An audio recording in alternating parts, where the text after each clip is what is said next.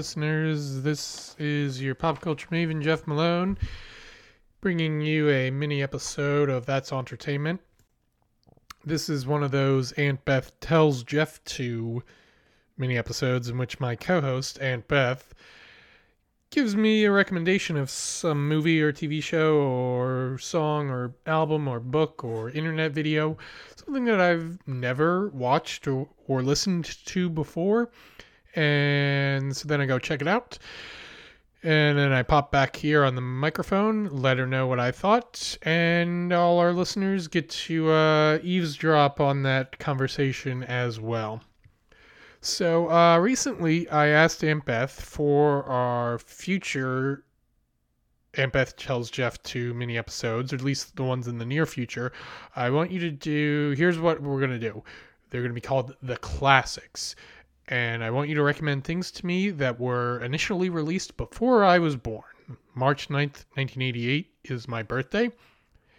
So anything that came out on March 8th, 1998 or earlier is good to go. Anything from January 1988 is just as valid as something from January 1981 or January 1918 or December 1918. You get the picture. So she put together an initial list, and she stuck with 1982. That was a good year, apparently. She was able to figure out multiple options from that year anyway. I guess that was a post-college time of her life, which I would say is a good time to really be consuming some great movies and great TV shows. It's those, in my experience at least, and I think this is true for a lot of people, those were some of my most formative years in terms of pop culture.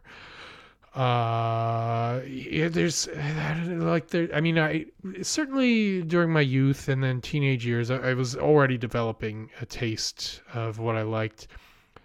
But with being a young adult, there's more independence of that and you're just generally more free to decide how you want to watch what you want to watch, and that sticks with you for the rest of your life. I mean, at least for me, it has for like 10 years or so. We'll see how the next few decades go. For Aunt Beth, it seems to have stuck with her as well, at least judging on what she's recommended to me. So I already talked about the Alan Parsons Project album that came out in 1982, Eye in the Sky. Now I'm going to talk about a movie that came out in 1982, one that I'd heard of before but never seen. It is a little movie called My Favorite Year.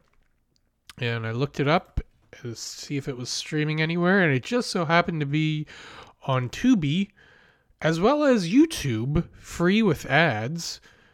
And the ads on YouTube last about 15 seconds. I'm like, sure, I'll watch the YouTube version. So that was pretty convenient. This movie came out in 1982, specifically October 8th, 1982. It was directed by a guy named Richard Benjamin, and it stars Mark Lynn-Baker. Mark Lynn-Baker of Perfect Strangers. Before... a few years before that sitcom premiered, he was the star of this movie, and I believe if I'm remembering the opening credits correctly, it said introducing Mark Lynn-Baker. So I guess this was his first big role. I'm looking at his filmography. He was in a couple of things before that, but I mean, wow, he went doing not much to being the star of the movie. But looks like first build is Peter O'Toole, which makes sense. He'd been famous for years. But Mark Lynn-Baker, he's playing the protagonist. He plays Benji Stone, who he's working. He's a writer at this variety show. It takes place the year in question. That is my favorite year, or Benji Stone's favorite year. That is 1954. It right at the very beginning, the film lets us know that. So yeah, he's a writer on this variety show. It's in the 50s, early days of TV, but it's already popular by then. And Peter O'Toole plays this actor named Alan Swan. He's like a matinee idol, but nowadays everyone knows him for being more just drunk and unreliable. So he's been booked to appear on this show, and Benji's been given the assignment of making sure he actually shows up and reads his lines and knows what he's supposed to do and doesn't run away off to God knows where. So I had heard this of this movie mainly as a comparison to the 2010 movie Get Him to the Greek, which was a spin-off sequel to Forgetting Sarah Marshall. So Get Him to the Greek starred Jonah Hill trying to get Russell Brand's character to a concert on time. I think that was, the Greek being the concert venue. So, similar deal. My Favorite Year is about a guy who's kind of low on the totem pole in an entertainment setting, who's been assigned a babysitting duty, essentially, where the baby in question is this superstar person. I was expecting, based on that comparison, I was expecting something frenetic and maybe taking place over the course of just a day or so. But I think this My Favorite Year, it's low key. I think it takes place over maybe about a week. That's what it seemed like. And I found Alan to be not terribly unreliable. He was like, I'm kind of willing to go along with your silly little comedy show. I might sleep during rehearsals if that's what I feel like doing, but I'll show up. Sure, why not? But then there's a little bit of trouble. There's a little bit of, we find out some truth about his family life. He has a daughter, and that's what's kind of been making him reevaluate things. And, Benji's just happy to be along for the ride. He's a fan of this guy. He loves, he's just one of those, people who, he loves movies. And now he's happy to be a part of the entertainment business himself. So here are some details I noticed. There was in one of the opening scenes. Actually, oh man, this one of the first scenes. It's just in the writers' room of it's the show within the movie is called Comedy Cavalcade, and the writers are pitching their ideas, and it's just these zingers of dialogue, I was cracking up right from the start. It wasn't that scene was like laugh a second. It wasn't. It settled down to a more melancholy mood throughout the rest of the film. I mean, that's not quite the right word. Well, I mean, it calmed down. I would say, I wasn't laughing nonstop throughout the rest of the movie the way I was at the beginning, but it was holding my attention. But anyway, so back to the beginning. There's one of the characters. I think it's the head writer. I forget the character name, and I'm not sure who the actor was because I don't remember that many. I wasn't familiar with really many of the other actors besides the two leads. But anyway, there's one guy who's like shutting down every idea that all the writers have. He's like, "That's crap. It's crap. That's the crappiest crap I've ever seen." And I'm wondering, like, was this Colin Mochrie inspiration for the Hollywood director game that they play on Whose Line Is It Anyway?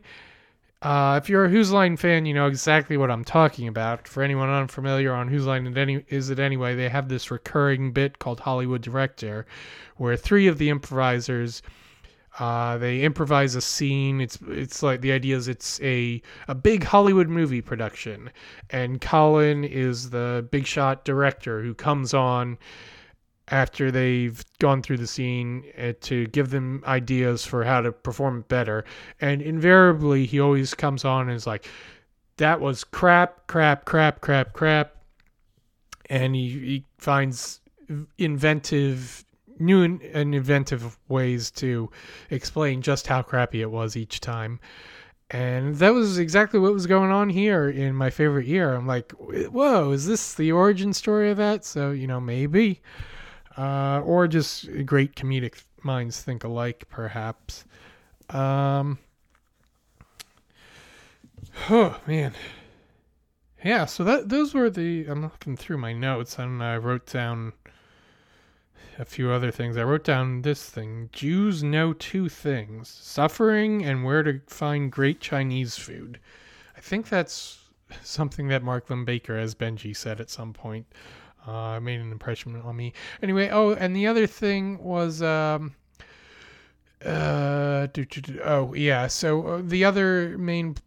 the other plot line going on was Benji is like, he's got a bit of an office romance with this girl who works as an assistant on the show, and there's one scene where they're having a bit of an argument, and she runs into the women's room, and he chases after her. I'm like, this is that's awfully he's overstepping the bounds of proper behavior in society. You're not supposed to do that. But then the next scene, they're on a date together.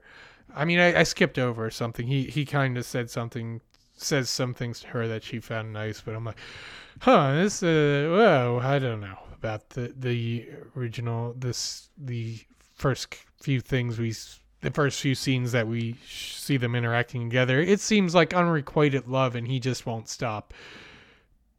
But then I don't know. Maybe there was more to it that happened before the events of the movie began. But anyway, so yeah, I don't know. That love story, a mix of inadvisable behavior, but also sweetness. I don't know. I guess in a high stakes environment like that one, you're not always thinking clearly. But anyway, yeah, so overall a pretty enjoyable movie. And I would I might watch it again if Aunt Beth wants me to now I've watched it and shared my opinions, but now maybe she'll want to know how my reaction will hold on a second viewing with her there as well. I don't know. It might be worthwhile.